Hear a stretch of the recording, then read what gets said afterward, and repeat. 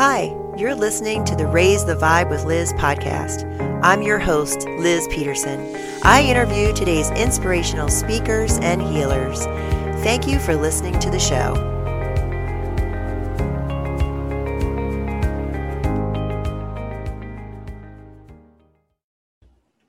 Hello, everyone, and welcome to this episode of Raise the Vibe with Liz. I'm your host, Liz Peterson, and today I have Neale Donald Walsch with me. And please excuse my raspy voice today. I just got back from a wonderfully intense ISTA retreat in Arizona, and my voice hasn't quite recovered yet. But wow, if anybody wants to take a deep dive into healing, I highly recommend it. Okay, so today it's my pleasure to have Neale. Neale Donald Walsch has written 39 books on contemporary spirituality and its practical application in everyday life. With an early interest in religion and a deeply felt connection to spirituality, Neale spent the majority of his adult years thriving professionally, yet searching for greater meaning in life. He has said that this yearning led to a series of deeply personal spiritual encounters, which he experienced as direct exchanges with the divine. A series of books titled Conversations with God emerged from those moments and has been translated into 37 languages. 7 books in the series reached the New York Times bestseller list, Conversations with God Book 1, remaining there for over 2.5 years. His latest book, The God Solution, which we will be discussing today, published in December 2020, which invites humanity to embrace a new global ethic based on a refined and clarified definition of God. The book proposes that there is a single statement of spiritual truth upon which all the world's religions could agree, and which would birth a shift of spiritual paradigms around the globe of such magnitude that it would produce peace and happiness on our planet at last. Neale, welcome to the show. Thank you very much. I want to apologize for my raspy voice, but if you want to get healed, go to Arizona and come back with a raspy voice. That's a great recommendation. In case you didn't hear what Liz said, if you want to get healed, go to Arizona and come back with no voice. Neale, I love you. That's fantastic. I heard your introduction. I thought that's not exactly probably what a recommendation, but let it go with that. You want to lose your voice, yes. A great way to do it, though, for sure. I love your humor. Thank you, Liz. It's lovely. It's lovely to be here and just all having fun. Life has got to be fun once in a while, and I try to find the fun wherever I can. Oh, amen to that. I agree. Yeah. You really need to find the joy in life for sure. And create it, not just find it, but be the creator of it. Yes. So let's dive into your new book. Can you give us an essence of what the God Solution is all about? Yeah, if I could, I'd like to just take 10 seconds to start to talk about what the God dilemma is, because there's no reason for a solution if there's not a dilemma. The dilemma is 8 out of 10 people, surveys show, and these are scientific surveys, not just random questions of people on the street, but sociologists have been taking surveys for the past 15 or 20 years. And one of the questions on those surveys is, do you believe in God or some kind of higher power? And 8 out of 10 people, believe it or not, 80% of the people in every country where the question is asked tell us that they believe in a higher power. Now, here's what's fascinating about that. 8 out of 10 people believe in a higher power. They agree that there is a higher power, but we can't agree on anything else about the higher power.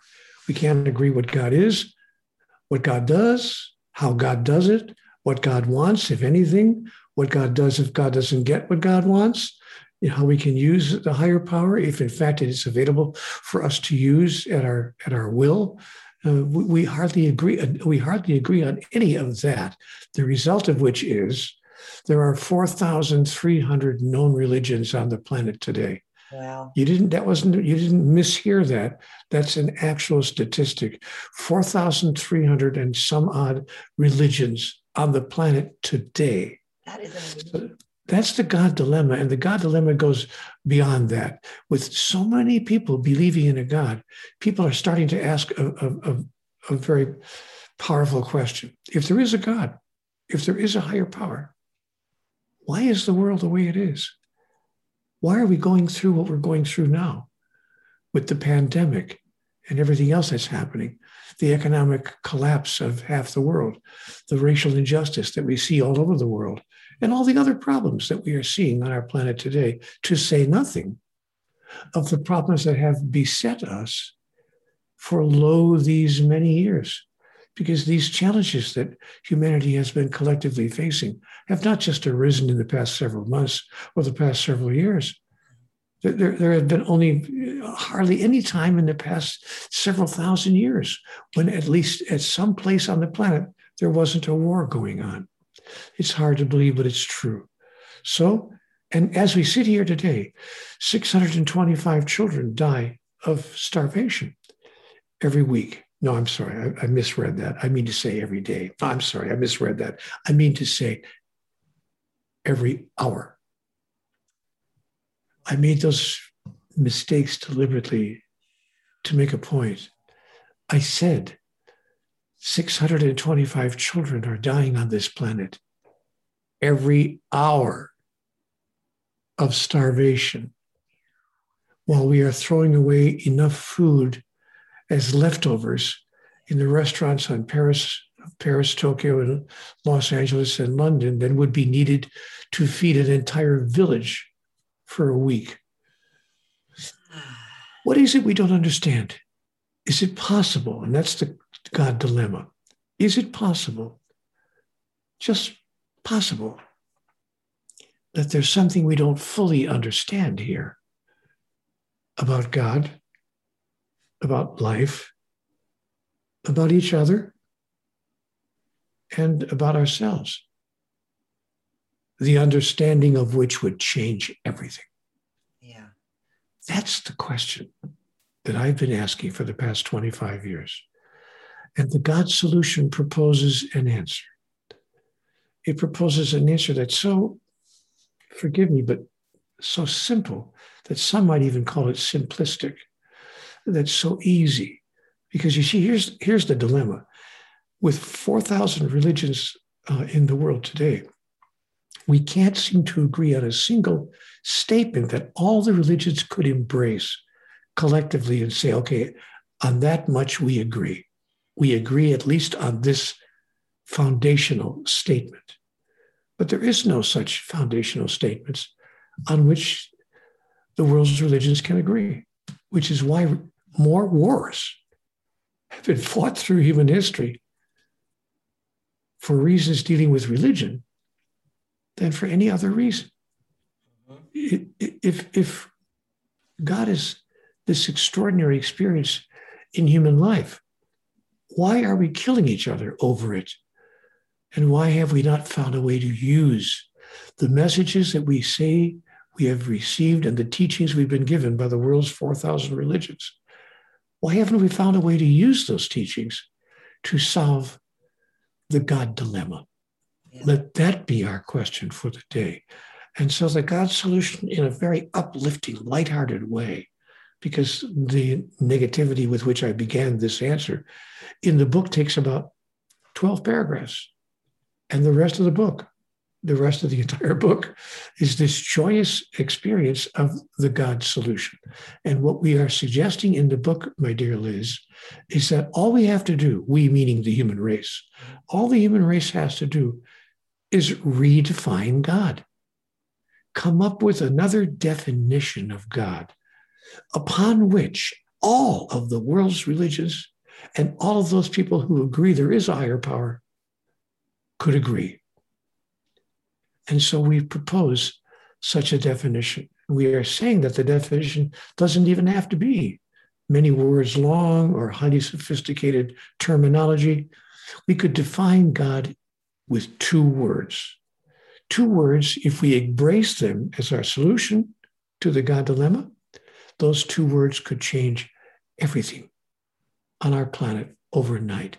The behaviors of nations, the way nations interact with nations, the behaviors of corporations, the behaviors that build and guide our economies, our sociological constructions, our social networking, which is filled now with anger and hatred and alienation, and of course, our spiritual organizations.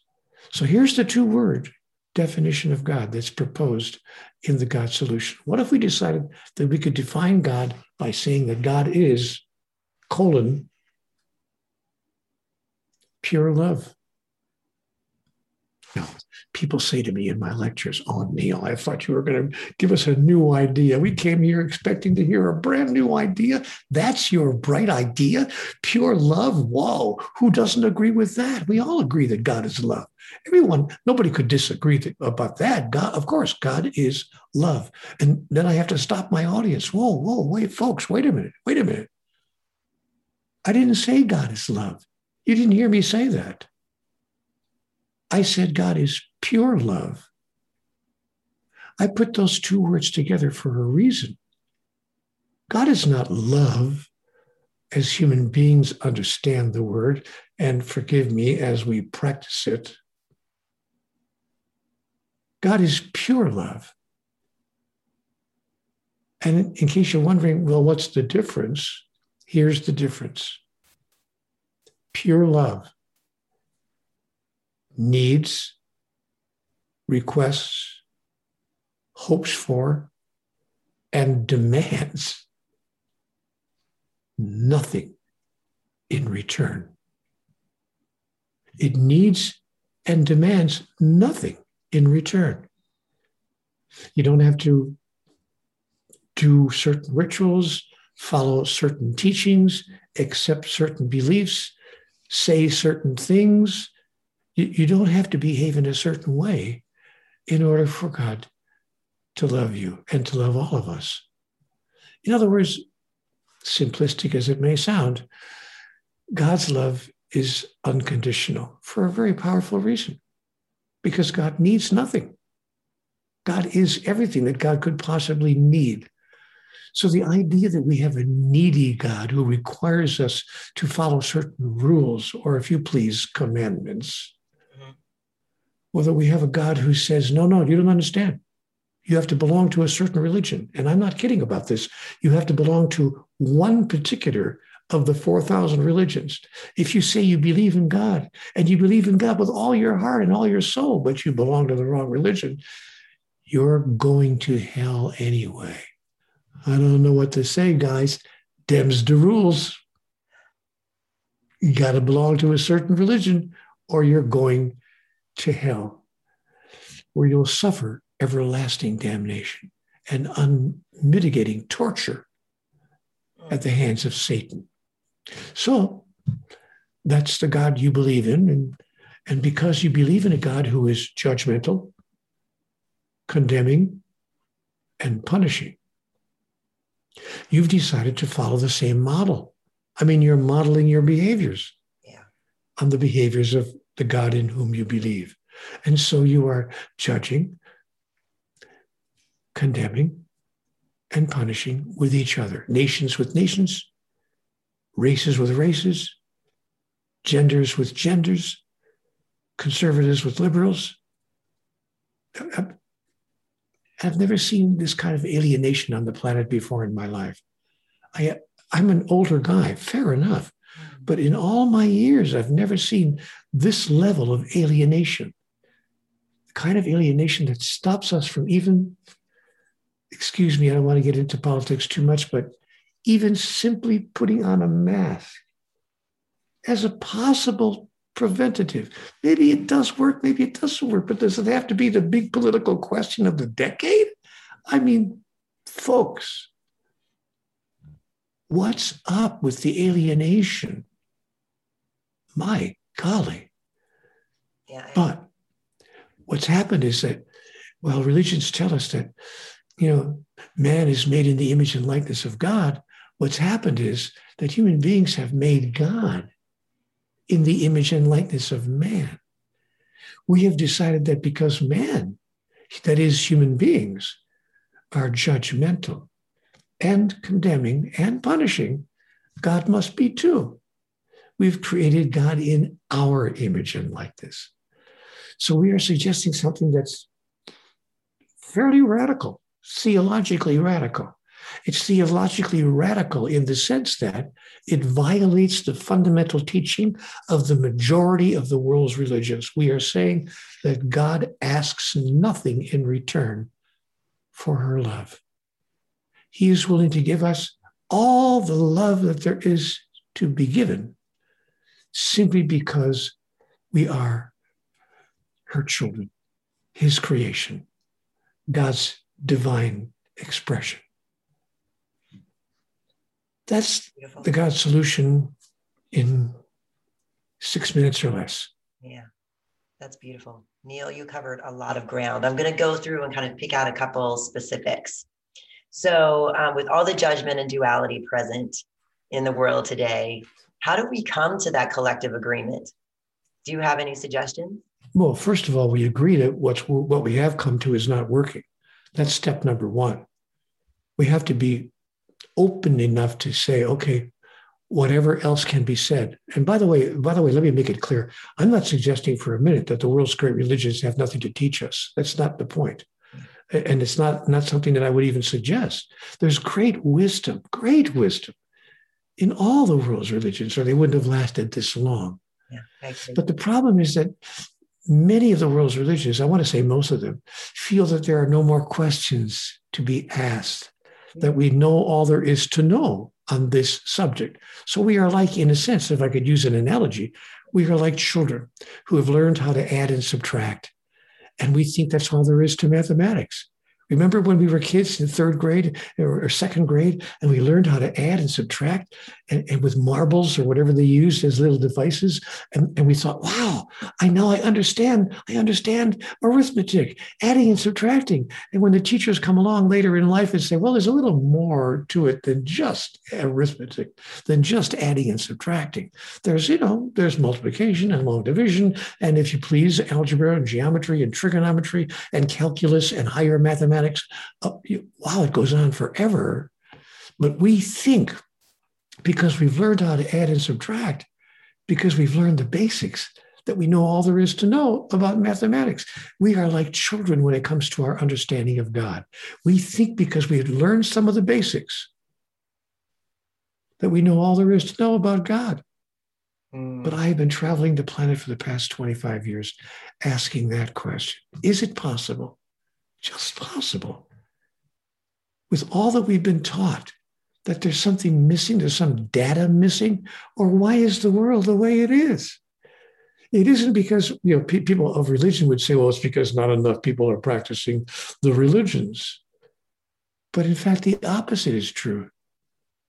It's because so many people are practicing religion as they've understood it, that they've decided that the way to be on this planet is judgmental, condemning, and punishing. And so we can't imagine treating each other in our politics, in our economics, in our social systems, or in our religions. We can't imagine treating each other with pure love. So I would ask people to respond to an interesting question. In the book, Liz, we propose a thought experiment. Not many books are doing that these days, but this book lays it right out. It invites people. The book says we invite you to engage with us through this book in a thought experiment. And here's the experiment. If you could create your own religion, if you were suddenly chairman of the board of the world, and you could create your own religion, if you chose to do so, would your religion be based on pure love? Or would you be based on judgment and punishment, condemnation? And just to ask a few questions, if you were the inventor of your own religion, would your religion say that it's not okay for people to rent an apartment together? Would you allow landlords to say no to a couple because they happen to be the same sex? Would you say it's okay for a clerk of the court to deny a marriage license to two people who love each other deeply and want to be together forever because they're the same sex? Is that an expression of pure love? Is it an expression of pure love to kill people deliberately that is to murder them deliberately, cruelly, by the way, by shooting hundreds of thousands of volts of electricity through their body. Is it okay to kill people as a response to their having killing people? To teach humanity a lesson? We'll teach you killing people is not okay. And if you don't understand that killing people is not okay, we'll kill you to show you that it's not okay. I'm sorry, excuse me? I'm sorry? You're going to use the same energy that created the problem to solve the problem? Wasn't it Einstein, one of the world's great minds, who told us you can't solve any problem using the same energy that created it? Hello, hello, hello. Earth to people, earth to people. Are you listening? Is anybody? Okay, thanks. They told us they are listening. They're just choosing to ignore it.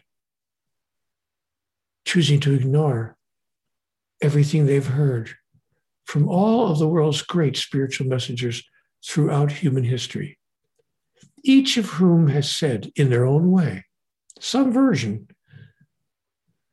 of the golden rule. Do unto others as you would have it done unto you. And the teachers of those rules, of that golden rule, did not say, except in the following instances, with a long list of fine print. It simply said, do unto others as you would have it done unto you. Or as Milton Bennett, the wonderful American sociologist, said a few years ago, he created a new rule. He called it the platinum rule. He says, platinum is actually more valuable than gold. And this rule is more valuable than the golden rule. The platinum rule from Milton Bennett, do unto others as they would have it done unto them. Dare you, double dare you. You see, we're one behavior away from creating the world that we've longed to live in. But who will be the first to do it? Where is the spiritual leader today who is willing to propose such a radical notion?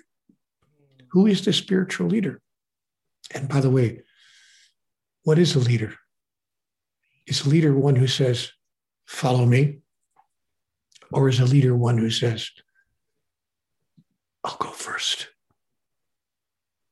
Wouldn't it be beautiful if the collective could all just do that individually?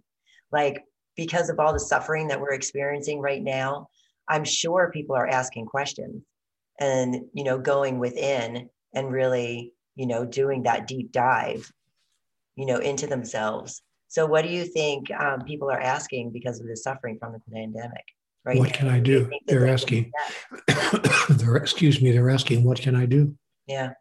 What, if anything, can I do? And my reply is, you can decide to be a walking, talking model, an exemplar. You can decide to be one who acts as if. Now here, it gets dangerous. You ask the question, you're going to get a dangerous answer. You can decide to be one of those who chooses to act as if they are divine.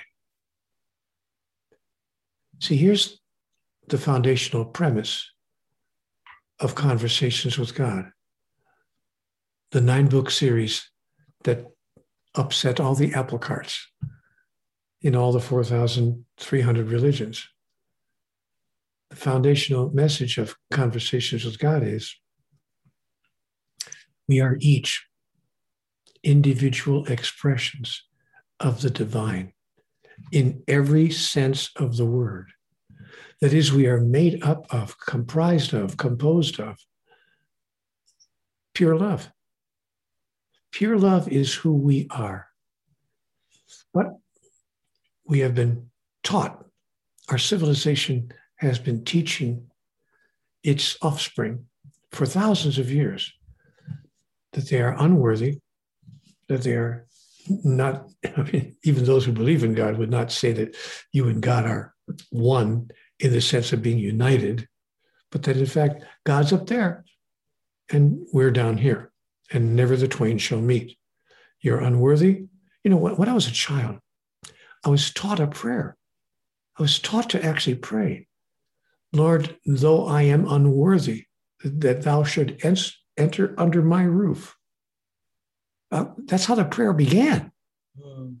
I mean, and by the way, it's not like I was a 30-year-old man who I might even be able to admit, okay, I've done some things I'm not proud of. We're talking about an 8-year-old child, a 7-year-old child, taught to believe in her own unworthiness as a spiritual principle. Wow. Yeah. That we are born in sin. Some religions call it original sin. Yeah. Wow. I mean, wow. No wonder we are acting the way we're acting. So the opportunity is for us to decide, we're just going to step away from that old teaching, that old model, if you please. We're simply going to reject it. We're going to let go of it. We're going to release ourselves from it. And we're going to announce that we are individuations of the divine. And here's what's interesting. Most all of us who have lived more than a few years have experienced moments in which they've expressed that. Almost every person can think of a time or two, maybe more, maybe many times, when they have felt pure love flowing from them, through them, as them, out to someone else in the world. Yes, I love those moments. And when you've experienced that expression of pure love, and I'm not just talking about romantic love, that's part of it, of course, but all sorts of love, all the ways that love springs forth from us. If you've ever seen a grown man put his arm around the neck of a horse and watch a man have tears in his eyes because of the love he has for that animal, just to use a striking example. Right. All of us are capable of experiencing pure love. That is love that wants and needs and asks for, much less commands, nothing in return for the giving of it. It's like Grandpa, the book, The God Solution, has, you'll have to excuse me, I cry at my own stuff. I get teary-eyed at my own stuff. At what the messages that I'm sharing. But there's a wonderful anecdote, a little story in The God Solution about Grandpa.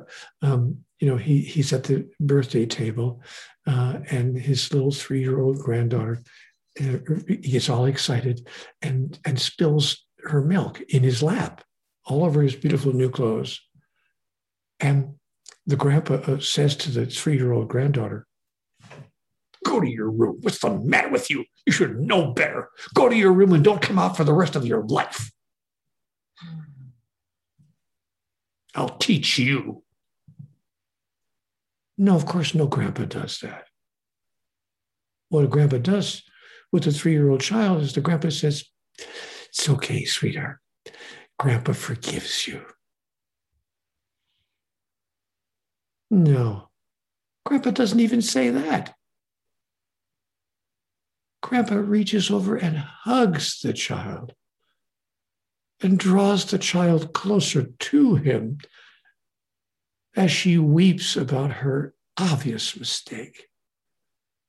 And he holds her close and lets her know with all the words at his command that nothing she does can stop him from loving her.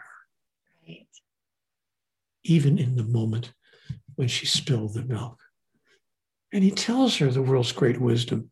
There's no use crying over spilled milk or any human error. So, can we believe in a God who's at least as nice as my grandpa? Let that be our question for the day.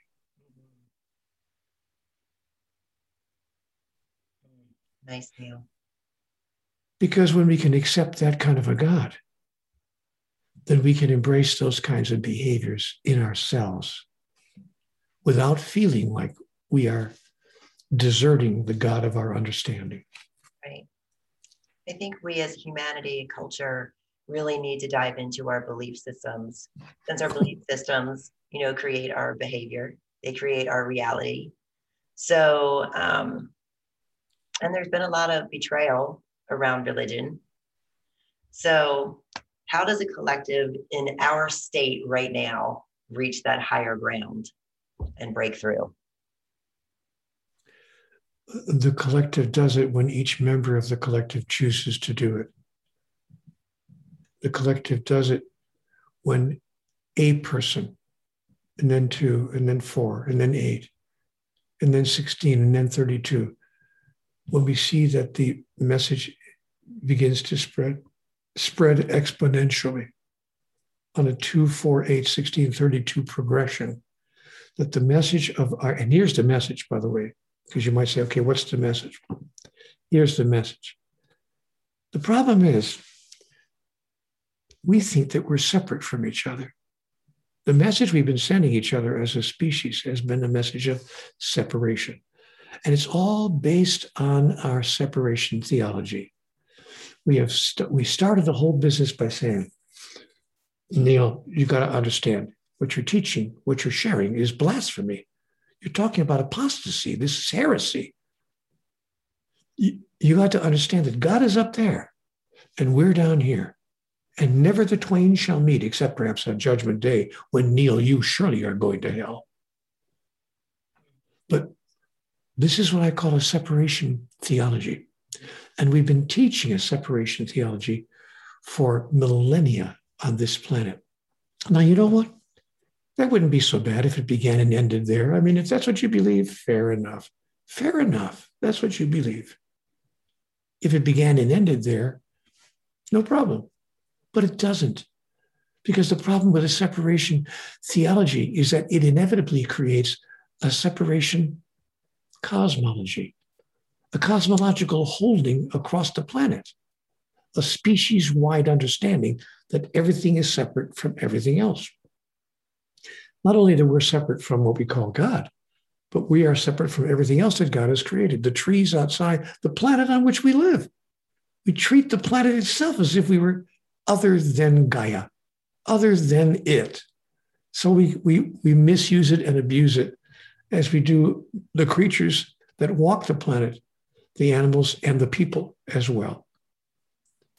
And even then, you know, a separation cosmology, if that's what you hold as your idea of life, okay. If it started and ended there, but it doesn't. Because the problem with a separation cosmology is that it inevitably produces a separation psychology that is individual, psychological holding of separation. I'm all alone in the world. I really am all alone in the world. And who among us has not put our head on the pillow at night, at least one night of our life, and cried into the pillow, my gosh, it's me and nobody else. And the problem with the separation psychology is that it inevitably produces a separation sociology. That is, it spawns and generates and gives birth to groups, societies, or if you please, groups that form themselves into separate units called states or nations or religions or races or genders or political parties. Whatever we can do to differentiate ourselves, differentiate from each other. Yes, that's it. Because not only are we different from each other, not only are we separate from each other, but we're better than each other. My political party is better than yours because we have the answers and you guys are the demons. And so we're going to demonize you. We're going to bully you. We're going to use actual verbal insults on international television to simply describe someone who has a different political point of view than our own. Yeah, it just perpetuates the division. And we're going to call that leadership. This is leadership. But you know what? Even a separation sociology could maybe be corrected and tolerated in the short term. But the problem is that it doesn't stop there, because a separation sociology inevitably produces a separation pathology. Pathological behaviors of self-destruction observable on the planet from the beginning of time. So we see then that a separation theology creates a separation cosmology, which produces a separation psychology, which generates a separation sociology, which results in a separation pathology. And that's where we are today. Now, how do we unravel all of that? Stop announcing with our every decision, choice, and behavior that we are separate from each other and separate from God. Bring an end to the idea of separation with your own behaviors, your own decisions, or if you please, do unto others as you would have it done unto you. Pope John Paul II, a few years ago, he's left the planet now, of course, but Pope John Paul II, a few years ago, was shot in a motorcade in Rome 6 times. One man just shot 6 bullets into him, and every one of them hit the Pope. None missed. They got him in the arm, in the chest, in the leg, all over. Of course, he survived. It was a miracle. But the Pope survived, actually, 6 gunshot wounds. And his attempted assassin was, of course, grappled to the ground, thrown into prison for life, as you can imagine. And there he sat in prison. And the Pope, when he recovered from his wounds, did something rather interesting. He went to his attempted assassin's jail cell, and he gave the man his papal blessing. In nomine Patri et Filii Spiritus Sancti. Amen. He blessed the man who tried to kill him. And then he asked, because it was covered, of course, by the media all over the place, he asked the man, I'm not condoning what you did. I'm not agreeing with what you did. But I would like to understand what you did. Yeah. Tell me why you did that. Yeah.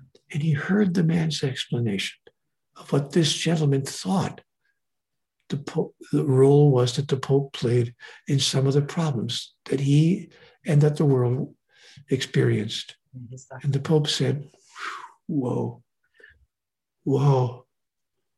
Again, just for the record, I don't agree with your solution, but I sure do understand how you could have done what you did, given the grievances and the injuries that you experienced yourself, having moved through in your life. And so Conversations with God tells us something rather interesting. Understanding replaces forgiveness in the mind of the master.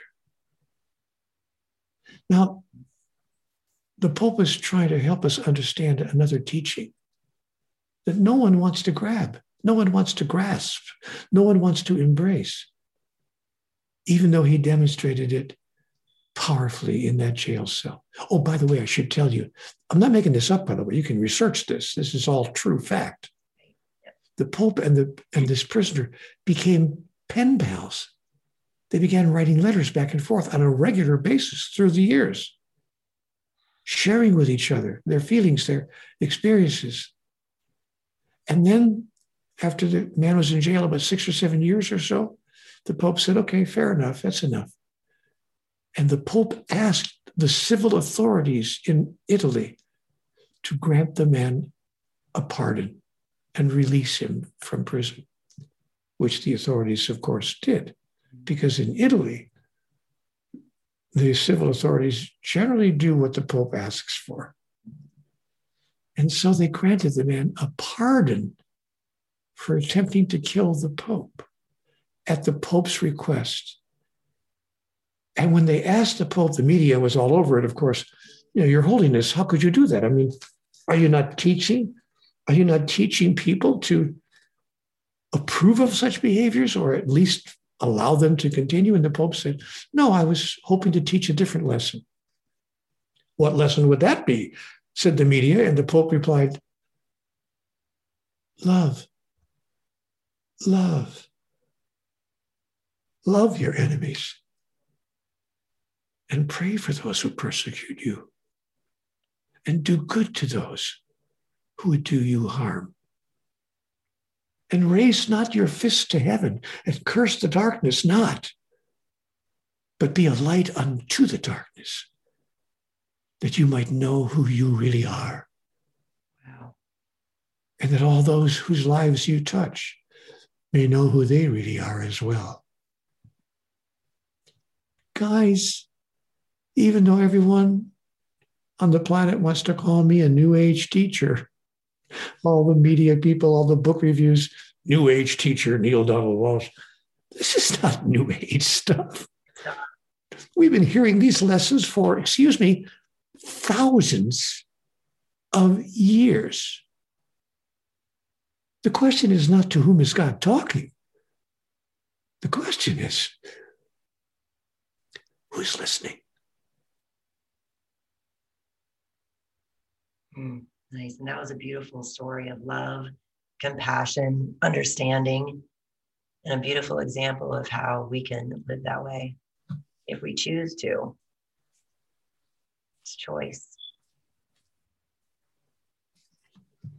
I could, of course, be wrong about all of this,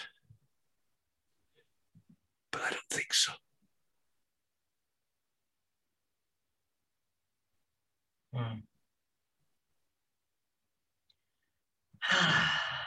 All of this was given to me in the Conversations with God dialogue. And most of this is condensed and expressed in the God solution. Just my small effort at adding to the discussion. Yes, it's a beautiful effort, Neale.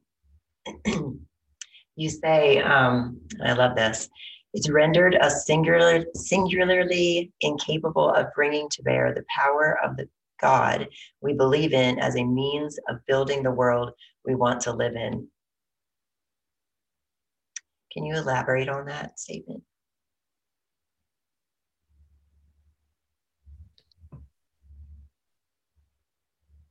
I think we have to decide who we are and why we're here. I mean, on the planet. I think we have to choose our, as the French have said, our raison d'etre. Why are we here? What is our true identity? And what is our purpose? What is our function on earth? Until we decide that, until we become clear about that, we're going to think that the cultural story that we've been told by our forefathers and their forefathers and their forefathers. Somebody once said quite clearly, and the sins of the fathers shall be visited upon the sons, yea, even unto the seventh generation. The seventh generation, the 7,000th generation, repeating over and over again the same behaviors, doing the same thing over and over again, expecting to get a different result. The classic definition of insanity, of course. Doing the same thing over and over again, expecting to get a different result. So, how would I elaborate on the statement you read? Our opportunity, I want to say our responsibility, as humans who imagine themselves to be light workers and on the leading edge of tomorrow, is to begin to embrace a brand new idea of who we are and our reason for being here. There are 4 fundamental questions in life, Liz. The fundamental questions in life we should write in lipstick or soap on our bathroom mirror and answer them every morning. Here are the 4 questions. Who am I? Where am I? I don't mean what room of the house or what city or what state or even what planet. I mean, what is this realm that I find myself in? Where am I in the universal scheme of things? Who am I? Where am I? Question number 3, why am I where I am? what in the hell am I doing here? Or perhaps more correctly, what am I doing here in this hell? And question number 4, after we answer the first 3 questions, who am I? Where am I? Why am I here? Why am I where I am? Question number 4, what do I intend to do about that? Now, here are my answers to those questions, and the answers that I propose may not be yours. There are no right or wrong answers, but for the purposes of discussion, who am I? Who am I? I'm an individuation of divinity. I am to God as a wave is to the ocean. The wave is not something other than the ocean. It's not separate from the ocean. It's an expression and a rising of the ocean. And it expresses in beautiful and glorious ways. And when the wave's individuated expression is complete, it does what? Recedes back into the ocean.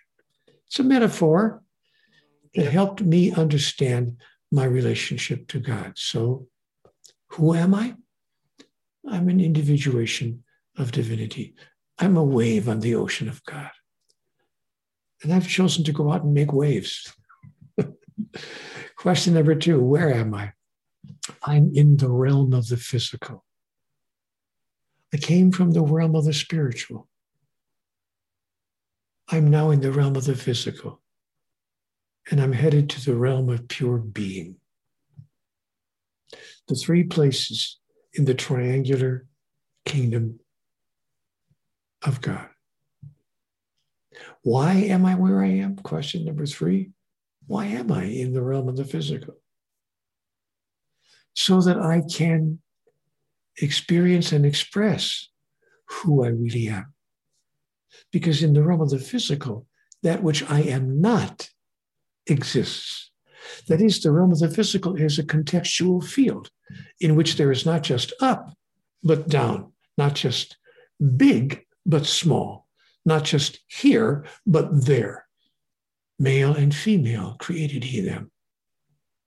Among all the other opposites that exist in the contextual field. So that whenever we decided that we want to experience something, we could experience it, because in the absence of the darkness, you can't experience the light. There's a wonderful children's book that explains all this. It's called The Little Soul and the Sun. And it explains to the little soul. He says, I know who I am. I want to be the light. And God said, that's right, you are the light. The little soul said, no, I don't want to just know I'm the light. I want to be the light. I want to express being the light. God said, well, we can arrange that, but you can't be the light amidst the light. Then you would be like a candle in the sun. You'd be there all right, along with a million, billion, cajillion other candles, but you wouldn't be able to experience yourself expressing the light. Well, you're God. Think of something. Figure something out. I want to express myself as the light. God said, well, we can arrange that. We'll just surround you with what you're going to call the darkness so that you can be the light unto the darkness. But judge not, and neither condemn, or you will have misunderstood the entire process. And the little soul said, oh, I won't. I understand. Boy, I get to be the light. I get to be the light. Boy, oh boy, oh boy. And we have understood, haven't we? Or have we?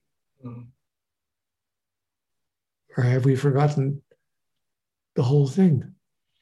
Forgotten even who we are?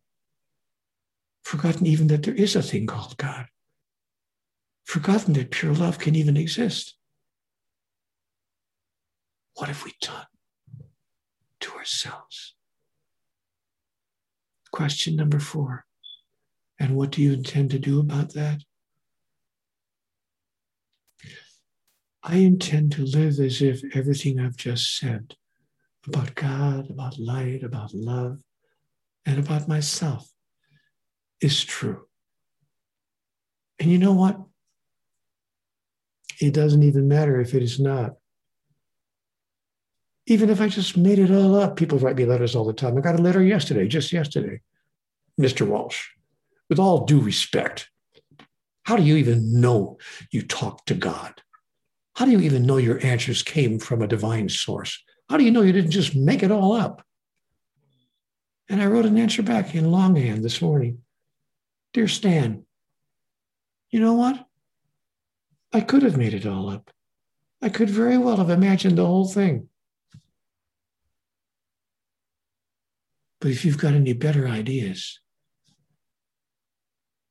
I'm all ears.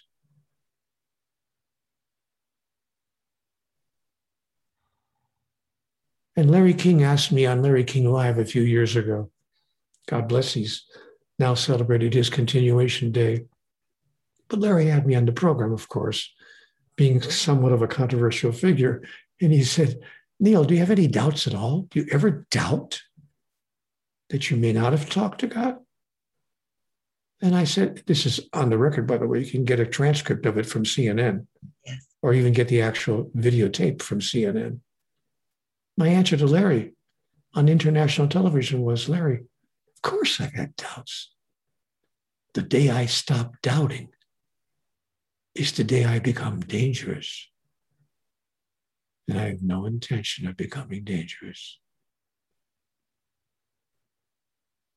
But, folks, you got any better ideas on how we can live our lives and interact with each other and create the world for which we've so long yearned?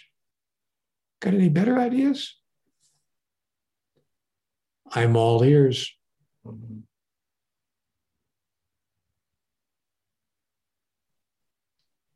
Yes.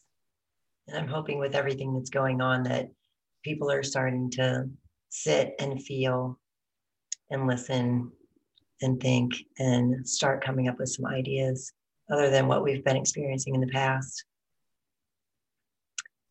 For sure. Yeah, I've created a place where people can share those ideas. If people want to stay connected with the energy and the messages of Conversations with God, they can go to CWG, which of course means is an acronym for Conversations with God.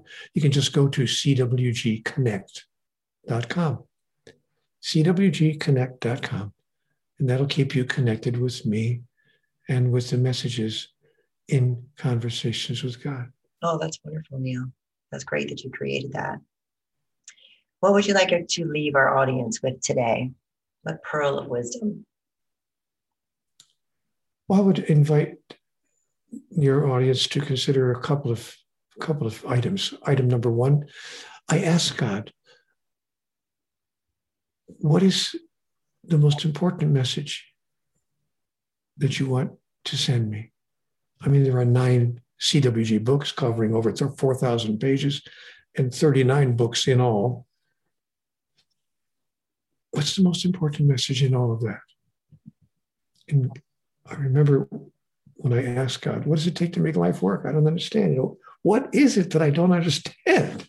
And I can recall her voice. She was so loving and so accepting of me, like, a chuckle in his voice, the way you would chuckle at a 3-year-old, that 3-year-old grandchild, not with a derisive tone, but with a delightful joy in watching that young child asking important questions. Like, where do the stars come from, Daddy? Those kinds of questions. And so she delighted in my asking the question, what is it that I don't understand? And she said to me in the sweetest, most gentle voice, I can still hear it. And he said, Neil, it's really very simple. You think your life is about you. And your life has nothing to do with you. It's about everyone whose life you touch and the way in which you touch it.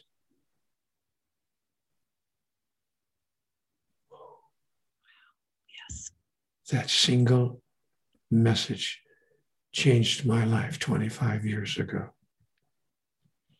And I said I had 2 items I would leave with your audience. The second one would be my answer to the question that I'm often asked when I do public presentations. Is there anything you can recommend?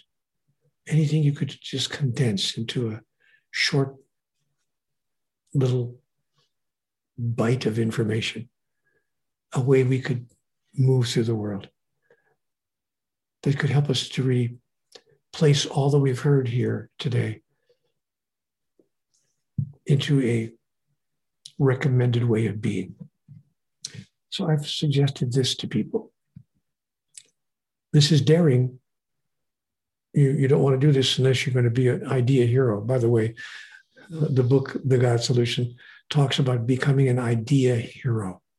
An idea hero is a person who suggests things, who pronounces things, who announces and declares ideas that he or she knows ahead of time that very few people are going to agree with, and that in fact most people are going to disagree with. Like when Galileo had the nerve to say that the earth revolves around the sun. You do understand, of course, from your history, that the Catholic Church taught for hundreds of years, not for a while, but for several hundred years, that the sun revolved around the earth, that the earth was the center of the universe.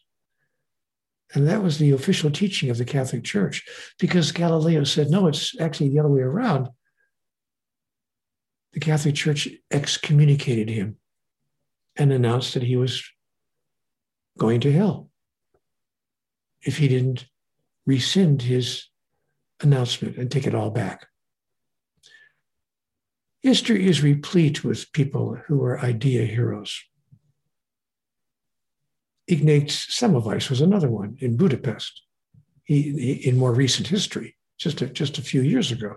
I mean, maybe 100 or 120 years ago, relatively speaking, that's a short time ago. He had the nerve to suggest that, you know what, doctors ought to sterilize their hands in between medical procedures, because otherwise you carry germs from one location to the other. You see, at that time, believe it or not, the medical profession did not believe in the existence of a thing called germs. And when Dr. Semmelweis was trying to say, no, this is real.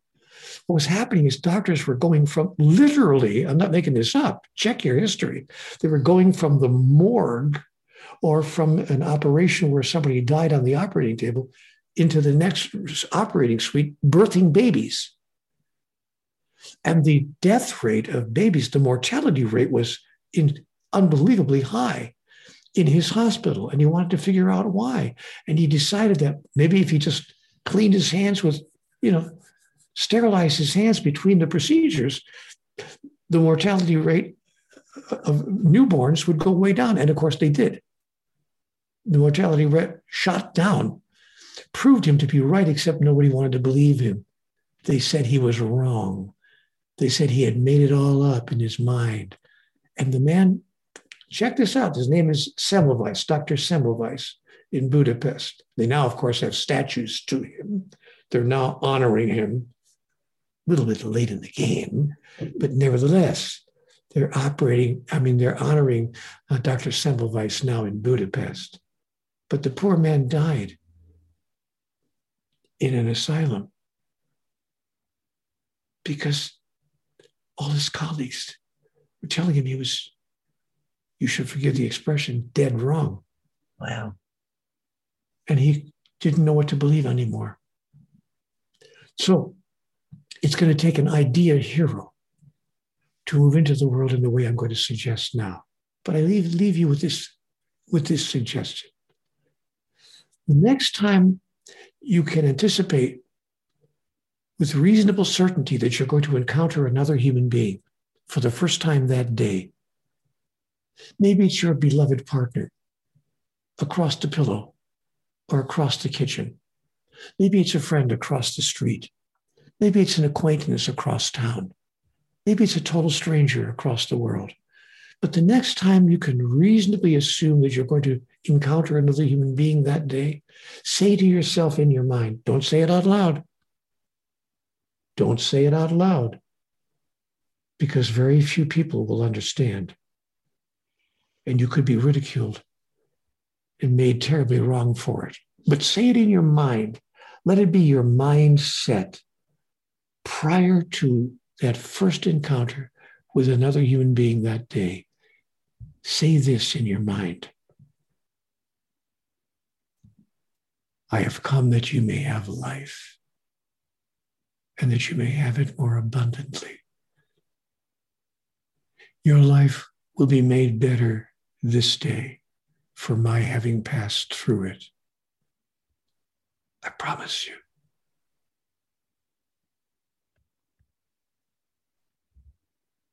Beautiful, Neil. That's wonderful. This has been such a great conversation. Thank you so much.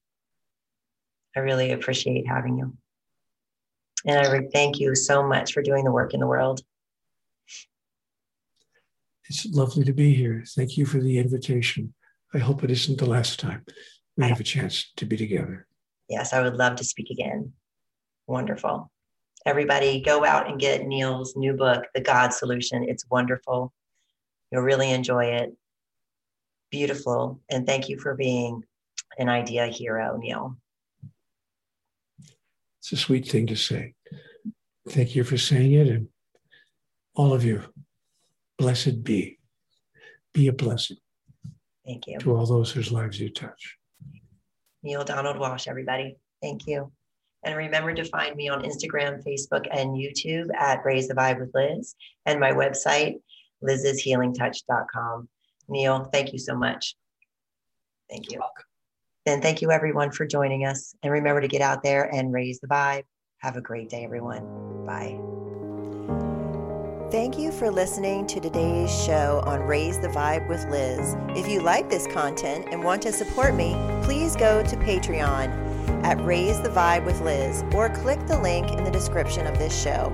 And remember, change starts with you. So get out there and raise the vibe. Thank you, everyone.